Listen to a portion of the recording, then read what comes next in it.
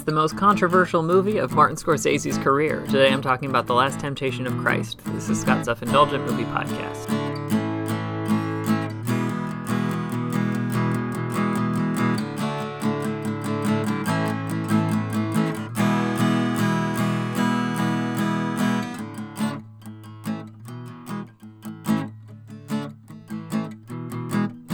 Hello, movie friends. Welcome to Scott's Self-Indulgent Movie Podcast. I am Scott, and today I'm kind of revamping or reintroducing a segment I've done before called Controversial Classics, and this is mostly handling movies that are probably better known for the outrage surrounding them than the film themselves.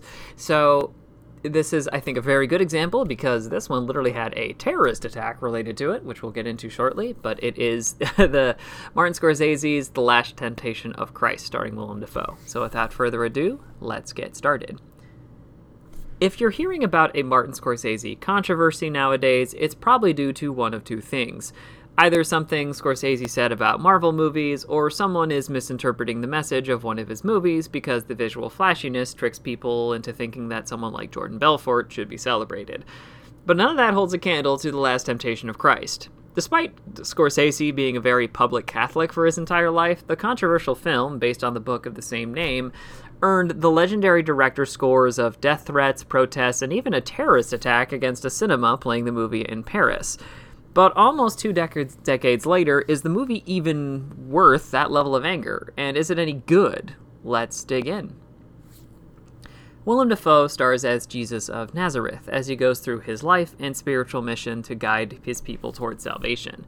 However, the real question that remains is whether or not Jesus can withstand a series of temptations, including a final unexpected temptation.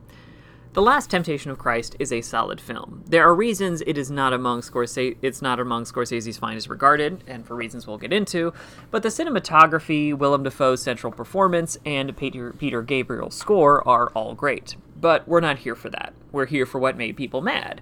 And there are a lot of reasons that people were mad about this movie. Some I think are valid, but mostly I think most of the people were upset were either misguided or digging into the frivolous things.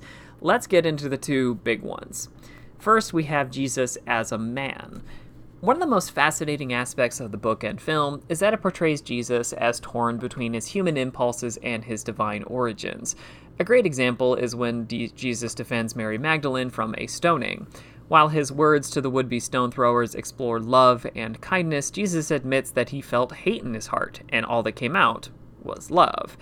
And I kind of get why some people who view Jesus as their infallible Lord and Savior would bristle at this.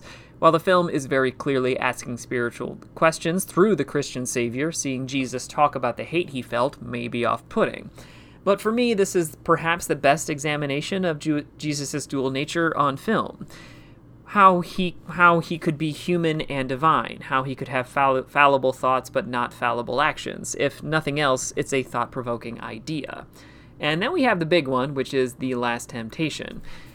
The titular Last Temptation is seemingly what pissed everybody off, mostly because it has the most lurid and blasphemous elements of the film. So let's break down exactly what happens. Towards the end of the film's end, Jesus is on the cross when he's approached by an angel. This angel says it will relieve him of his pain and leads him to have a life with Mary, including love, on-screen sex, and children. But this leads to chaos and death because, as Judas reveals, that angel is actually the devil implementing his final temptation. This is of note because we've already had the temptations of in the desert on screen. But this, and this is the most important part, Jesus doesn't actually succumb to these temptations despite them being portrayed on screen. He accepts his responsibility and dies as he does in Scripture on the cross. Honestly, from this perspective, it makes Jesus look more human and more divine because he was able to grasp human happiness and denied it for himself.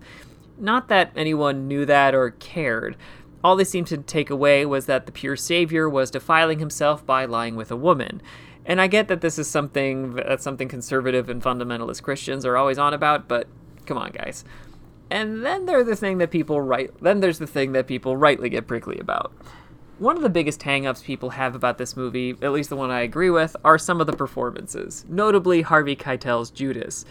Now, Keitel is a great actor who has made more classic movies than I can count, but he also takes swings every now and then that don't work, like using his natural New York accent to play Judas.